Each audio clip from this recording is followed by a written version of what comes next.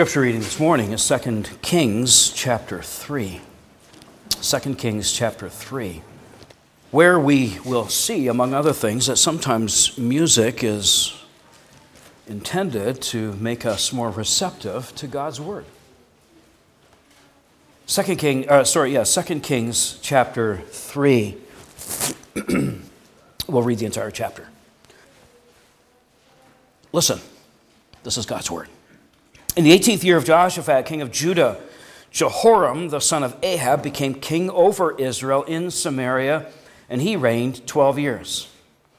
He did what was evil in the sight of the Lord, though not like his father and mother, for he put away the pillar of Baal that his father had made. Nevertheless, he clung to the sin of Jeroboam, the son of Nebat, which he made Israel to sin. He did not depart from it. Now, Mesha, king of Moab, was a sheep breeder, and he had to deliver to the king of Israel 100,000 lambs and the wool of 100,000 rams. But when Ahab died, the king of Moab rebelled against the king of Israel. So King Jehoram marched out of Samaria at that time and mustered all Israel.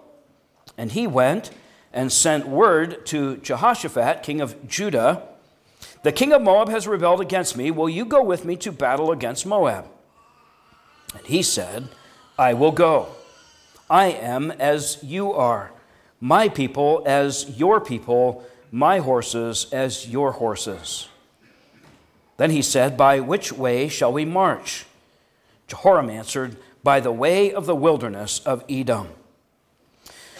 So the king of Israel went with the king of Judah and the king of Edom.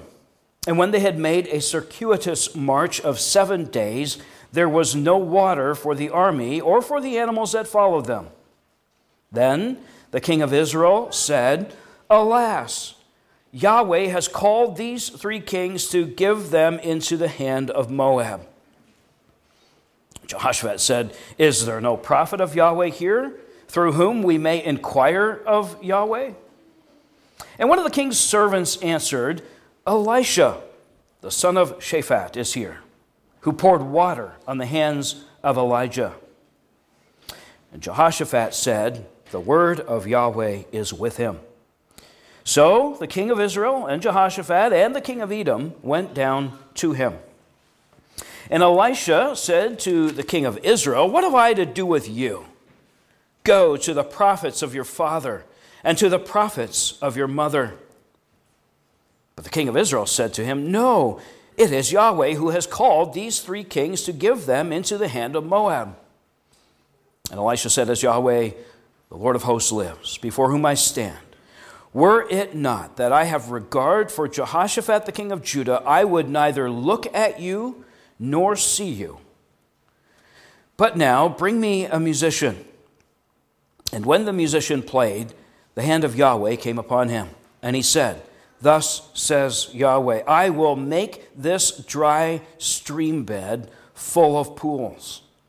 For thus says Yahweh, you shall not see wind or rain, but that stream bed shall be filled with water so that you shall drink, you, your livestock, and your animals. This is a light thing in the sight of Yahweh. He will also give you the Moabites into your hand. And you shall attack every fortified city and every choice city, and you shall fell every good tree and stop up all springs of water and ruin every good piece of land with stones." The next morning, about the time of offering the sacrifice, behold, water came from the direction of Edom till the country was filled with water. When all the Moabites heard that the kings had come up to fight against them, all who were able to put on armor, from the youngest to the oldest, were called out and were drawn up at the border. And when they rose early in the morning and the sun shone on the water, the Moabites saw the water opposite them as red as blood. And they said, "This is blood. The kings have surely fought together and struck one another down. Now then, Moab to the spoil." But when they came to the camp of Israel, the Israelites rose and struck the Moabites till they fled before them. And they went forward, striking the Moabites as they went, and they overthrew the cities, and on every good piece of land every man threw a stone until it was covered. They stopped every spring of water and felled all the good trees till only its stones were left in Kir Hareseth, and the slingers surrounded and attacked it. When the king of Moab saw that the battle was going against him, he took with him 700 swordsmen to break through opposite the king of Edom, but they could not. Then he took his oldest son, who was to reign in his place, and offered him for a burnt offering on the wall. And there came great wrath against Israel, and they withdrew from him and returned to their own land. We have all seen the fire alarm or the fire extinguisher on the wall with the words, "In case of emergency, break glass." There's no need to use either of them unless there's an actual fire. In fact, their use, if there is not a fire, is discouraged, if not illegal. But if we're honest with ourselves, we realize we sometimes view God in this way. He's handy to have around, maybe even life-saving in the event of an emergency. But when life is going swimmingly, or when I take or assess my own resources and feel like I have more than I need to accomplish what I'm trying to do, God can be far from our minds. His word, revealing His will for His people, our Bibles gather dust. Our words to Him, our prayers, are piddling and perfunctory. But the moment hardship happens or suffering comes, we break the glass and we call out to God. Sometimes in the form of a complaint, sometimes in the form of a lament, but often a cry for help. And if that's ever been your experience, you can relate to at least some parts of the story in 2 Kings chapter 3, and we understand, we'll see in a bit, this is a rather strange story, at least it ends in a rather strange way. We have been tracking, if you're just visiting with us today, we've been tracking the life of Elijah through 1 Kings, and of course the lives of the kings through the book. And we've been tracking the life of Elijah, now transition to the life of Elisha, prophets of God, bringing the word of God to the people of God. Elisha comes to bring God's word, describing God's will to God's people, and he lives through the reigns of several kings who were set up to rule over God's people for God's sake and to lead them in obedience and worship and devotion to the God who saved them. Well, last time we saw in chapter 2, 2 Kings 2, Elisha's identity was confirmed. After Elijah ascended into heaven, Elisha picks up his mantle. He crosses the Jordan miraculously. His identity as a prophet of God is affirmed. And his second act is an act of blessing and healing the waters of Jericho. His third act is an act of cursing, resulting in 42 boys being mauled by 2 bears. Well, now we pick up at chapter 3, and all of a sudden we're introduced to 2 kings reigning. And we realize the story of Elisha's ascension into heaven and Elijah's ascension into heaven, Elisha's picking up his mantle, was kind of an interruption in the stories of the kings of both Israel to the north and Judah to the south. Which means as we come into 2 Kings 3, partly because it's been so long since we've been in the book of Kings, and because we come to these particularly named kings now, we need to reorient ourselves, so sort of resituate, if you will, so that we can understand at least this story a little better and lay some groundwork for the stories to come. So first, just a little background that we're invited to see in just the first opening verses of the chapter. And I have been reminding you, and will continue to do so, that part of the challenges of reading and understanding and appropriating the books of Kings is that the storyline essentially describes, as advertised, the lives of kings, always telling us how well or how not well they served in leading the people before God. But that storyline toggles back and forth between the south and the north. There's this steady decline of the people of God, once pious and prosperous under the reigns of Kings David and then Solomon, but now divided into two nations. Israel to the north, its capital is Samaria. Judah to the south, its capital is Jerusalem. And again, the story can be hard to follow because there are names that are a little foreign to us. This is not the kind of material we typically use or read for our devotional life, though we could. These are stories that alternate between the two parts of the divided kingdom, sometimes tracking events in the 10 tribes to the north, but then shifting back our focus to the 2 tribes in the south. It's helpful to remember at this point that the story ends with the 10 tribes in the north being dissolved and distributed, never to be reconstituted. And the 2 southern nations will hang on just a little longer, but they will also be brought into exile, then ultimately or later restored.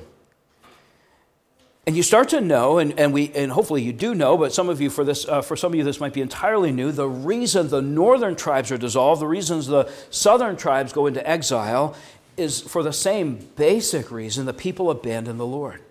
They worshipped other gods.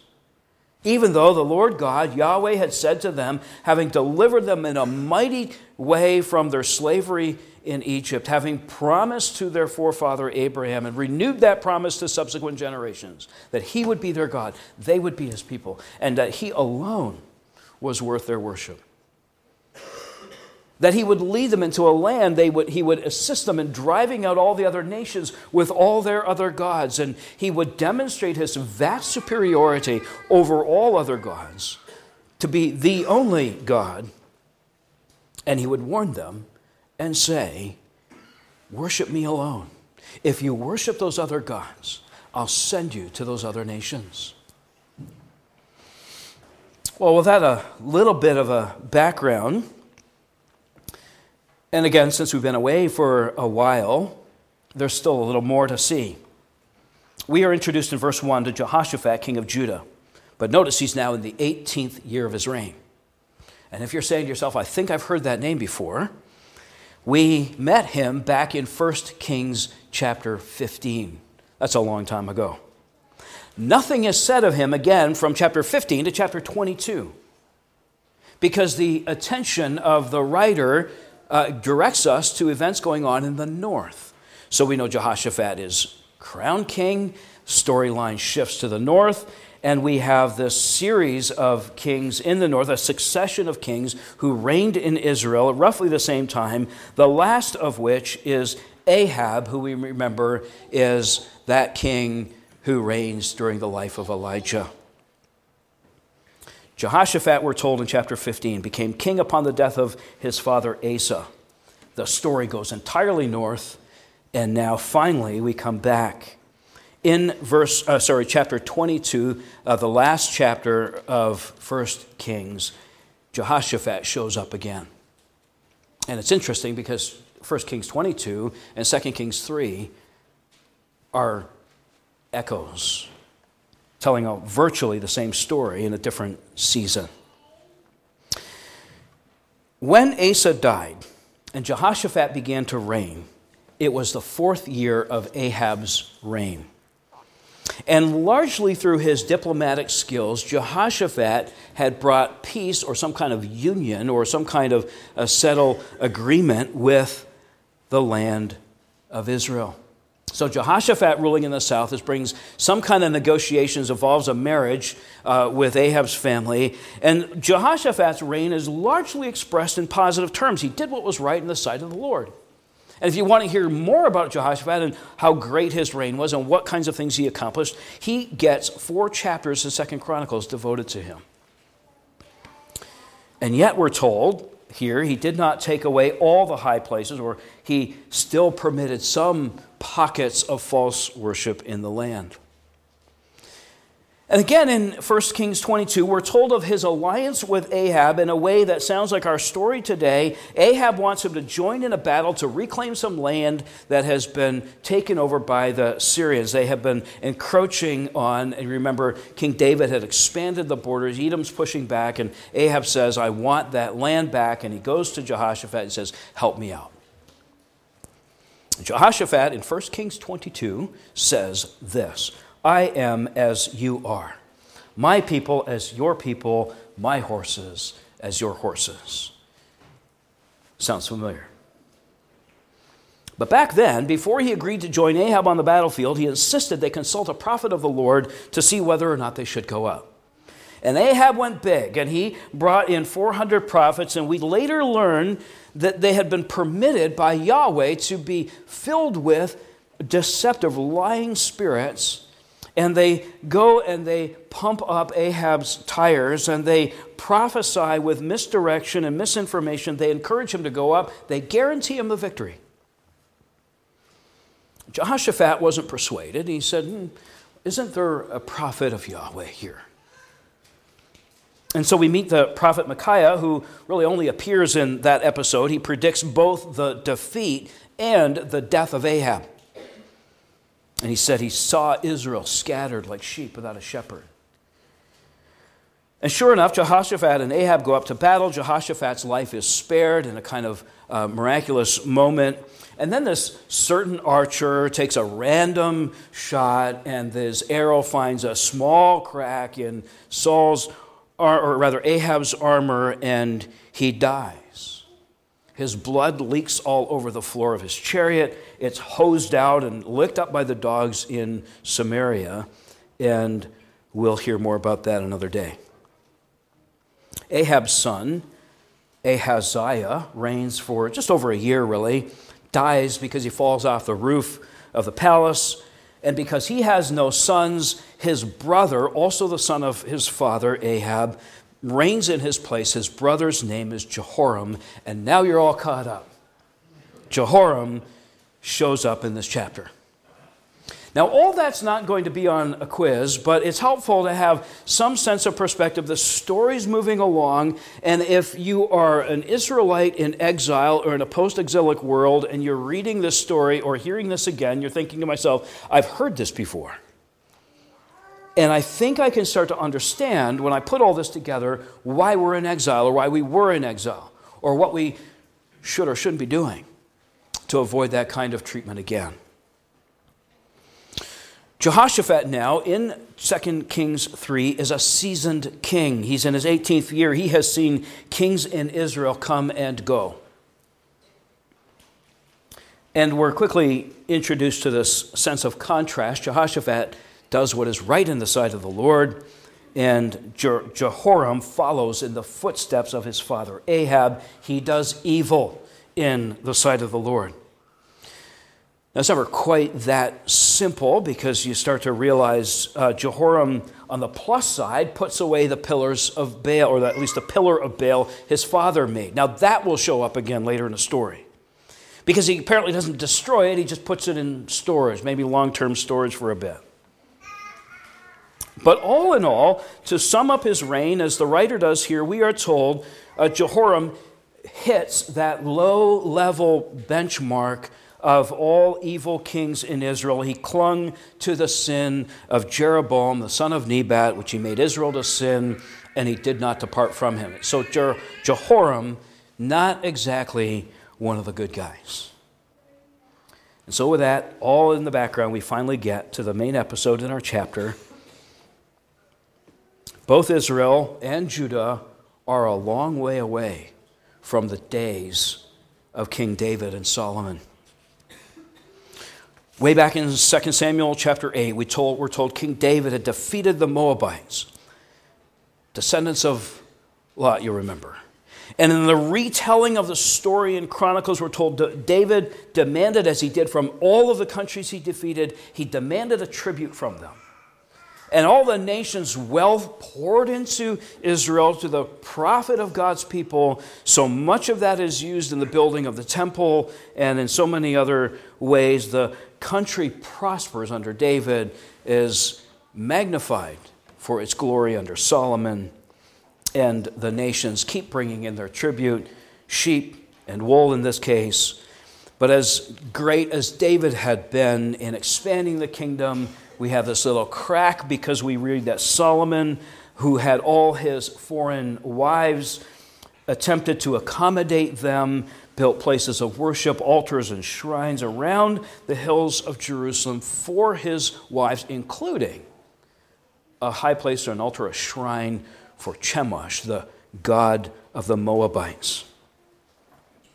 Now again, fast forward to Ahab. He dies during his brief reign. His son Ahaziah, somewhere along the way, Mesha, the king of the Moabites, says, "That's it. I've had enough." He sees the period of transition between kings as a moment of weakness. A moment of weakness he's happy to take advantage of. He's willing to test. He decides he'd rather keep his sheep and his wool for himself. He's not going to send it to Israel. And by the time Jehoram gets to the throne, it becomes obvious to him the tap has been shut off for sheep and wool from Moab, and he decides to do something about it. So he musters his troops. He takes advantage of the peace Jehoshaphat has gained or established with his father, and he picks up the phone. Well, he didn't pick up the phone. But notice again, there are all kinds of echoes with 1 Kings 22. Jehoshaphat says to Jehoram what he has said to Ahab, "I am as you are." In other words, Jehoshaphat is going to honor the settled peace he has established with Ahab, and he says, "I am as you are, my people as your people, my horses as your horses. We're all in this together." This time, unlike that previous episode, there's no consultation with a prophet of the Lord. And off they go, and they travel through Edom, and there's some strategic reasons for that, to come and take Moab from the back, weaker side.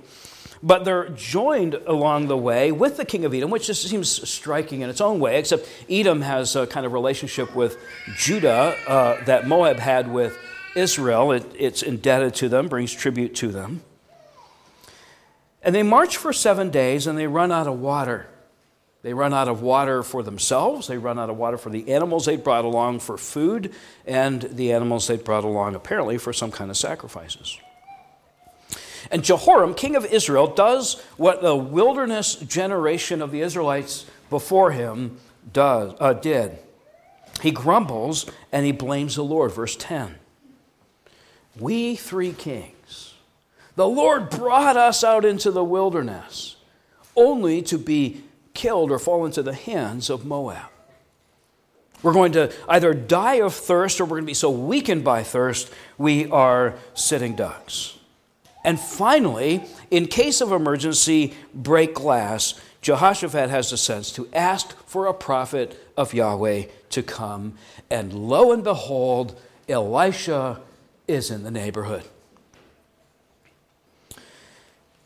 Elisha, notice, is described in terms of his prior relationship to Elijah. He's the one who poured water on his hands. Jehoshaphat is confident the word of Yahweh is with him. He has some knowledge of Elisha. And for his part, Elisha has little regard for Jehoram, son of Ahab, and he uses language he had used when he confronted Ahab about the drought during his era. He is so dismissive of him and gives you some sense of how far Ahab and his family have fallen, that they want to finally hear from a prophet of the Lord. And the prophet of the Lord says, "I have nothing to do with you. I don't even see you." And you can tell there's a history here. You know that Elisha knows the story of the contest between Elijah and the prophets of Baal on Mount Carmel. whereas here there's a water problem. And he says, go to the prophets of your father Ahab. Go to the prophets of your mother Jezebel. And after one more protest by Jehoram, who again blames Yahweh, it turns out Jehoshaphat is the only reason Elisha will give them an audience. He asks for the musician, and then he gives this incredibly positive two-part prediction. The Lord will give water. It's an easy thing for the Lord to do. But what's more, he would give them victory over Moab. And notice Jehoram will participate, even though he's dismissed by the prophet, he will participate in the blessings of water and in the victory over Moab because of his connection to his union with, you might say, the son of David. And then the story moves toward this resolution. Remarkably, in the morning, the earth is full of water. And it's a scene that evokes images of the Exodus, where God, through Moses and Aaron, had turned the water into blood. But here, the reflection of the early morning sun on the water makes the Moabites look at that water and think it's blood, and they make this connection. They assume the three nations who really shouldn't have had all kinds of reasons to be aligned, and had Israel, Judah, Edom had this falling out. That they were all lined up to fight against Moab, and somewhere along the way they'd come into some kind of disagreement, and they killed each other, and it's their blood all over the land. And now all that belongs to Moab to do is to go in, mop up, clean up, take up all the spoil. Of course, they are wrong. The Lord's miracle of providing water is also going to be the means by which he accomplishes this great victory over Moab. The rout is on. The Moabites are defeated. Their land is laid waste. They're chased back to their royal city, where they try one last-ditch effort at victory, or rather two last-ditch efforts. First, they try to break through what they assume is the weakest spot, Edom, and they fail. And then we get to this most strange and disturbing last verse.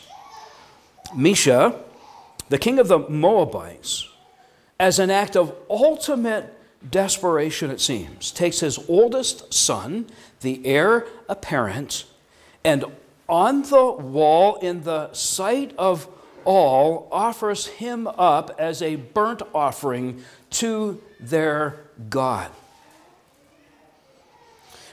Perhaps the smell of my roasting oldest child will appease or wake up our God to deliver us.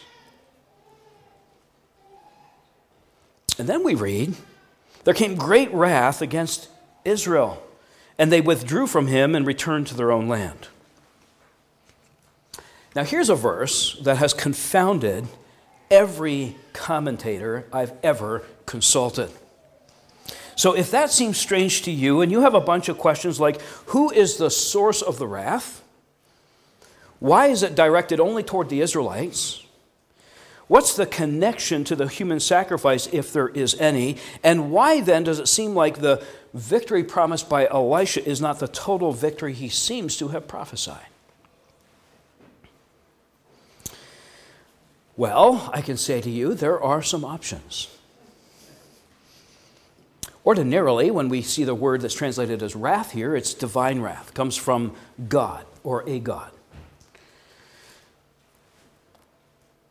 So this could be not the wrath against Israel, but Israel's own wrath, its own anger or disgust at what has just happened, and they leave. At least that's one proposal. Or perhaps it is God's wrath against Israel because it was their quest for this war to reclaim this property that resulted in this child sacrifice. So in other words, God's mad or wrathful at Israel. Or possibly the Moabites were incited to wrath by the sight of what that sacrifice meant for them, and now were re-energized in their battle against the Israelites and chased them off. And possibly, as a fourth option, Chemosh, the god of the Moabites, was appeased by the sacrifice and directly or indirectly through the Moabites showed his wrath and chased off the Israelites, thereby not granting them complete victory. Now, I gave this a good deal of thought, and I read far more than I probably should have about this question, or these questions.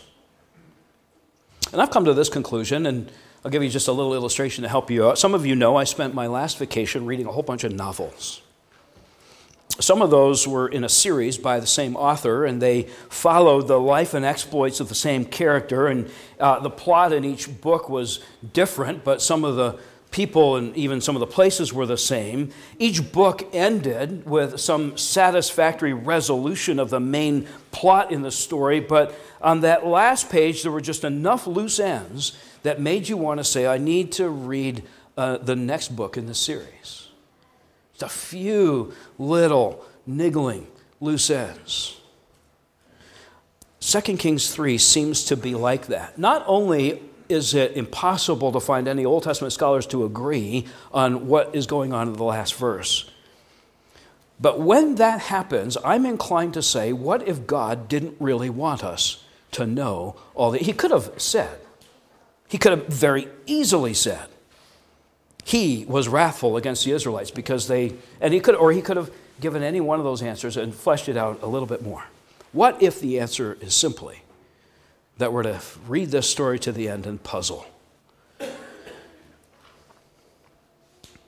What if the story is meant to leave us pondering and wondering? Were the Israelites so angry by watching this child human sacrifice that they left that last stronghold and returned home? Is it their wrath? Maybe some of them, but they have their own history of sacrificing, or will have their own history of sacrificing children. What if we're meant to ask this question: is the God of the Moabites appeased by the sacrifice of the king's firstborn son, and so grant victory over his people, or for his people, over this other nation who follows a different God? That question is apparently real enough for the Israelites that throughout their history, they are going to follow other gods. We are enticed to keep reading. And for those of us who have kept reading, we know the answer to that question. Clearly, Yahweh is the only God. Not just more powerful than the other gods, but all powerful. And we can say with absolute confidence that we know how this story is going to go, that there will be a firstborn son who will be sacrificed in the sight of all, a God a son of God, a son of David, who will lay down his life for his people, who will be the good shepherd, who will gather the scattered sheep, who will die and appease the Father's wrath, satisfying the Father's wrath for sins of people, even like we are, who sometimes don't give God a lot of thought until there's some sense of emergency in our lives. Jesus will do that for us, and Jesus will lead us to an ultimate victory. What if this puzzling verse makes us ponder, makes us come back next week to hear what else God will do in this story, and to know that Yahweh, the Lord of Lords, the King of Kings, has come in his Son, who gives us water, gives us life, gives us peace, gives us rest, gives us victory over sin, gives us victory over Satan, who vanquishes lying spirits, who demonstrates his superiority over all other gods, and takes us to be with himself in an eternal kingdom that will never end in his glorious, powerful presence. What if? Let's pray. Our Father and our God, again, we're drawn back to see our Savior. We delight in these stories that have otherwise seemed so obscure and have such strange detail to them and provide even disturbing and troubling accounts. And then we come to recognize that your Son was sacrificed for our salvation. We marvel at your plan of salvation, at the way it has trickled out over the ages, at examples of bad kings and good kings, and always directing us to our great King. How we thank you for the power of your word, the promise that you are present and that you speak to us. Thank you for the scriptures, and we thank you for your Spirit. Lord, grant us the ability to ponder and wonder. Grant to us deep and abiding answers where your truth is obvious and evident. Make us sure of the clear things you teach us. Grant us a bit of humility where it's difficult for us to comprehend. But always remind us of what is good and right and true. We will believe it and we will follow you to the end of the ages. In your Son and our Savior, we call on him to come and to come quickly. Hear us, we ask, in his name, and all God's people say together, Amen.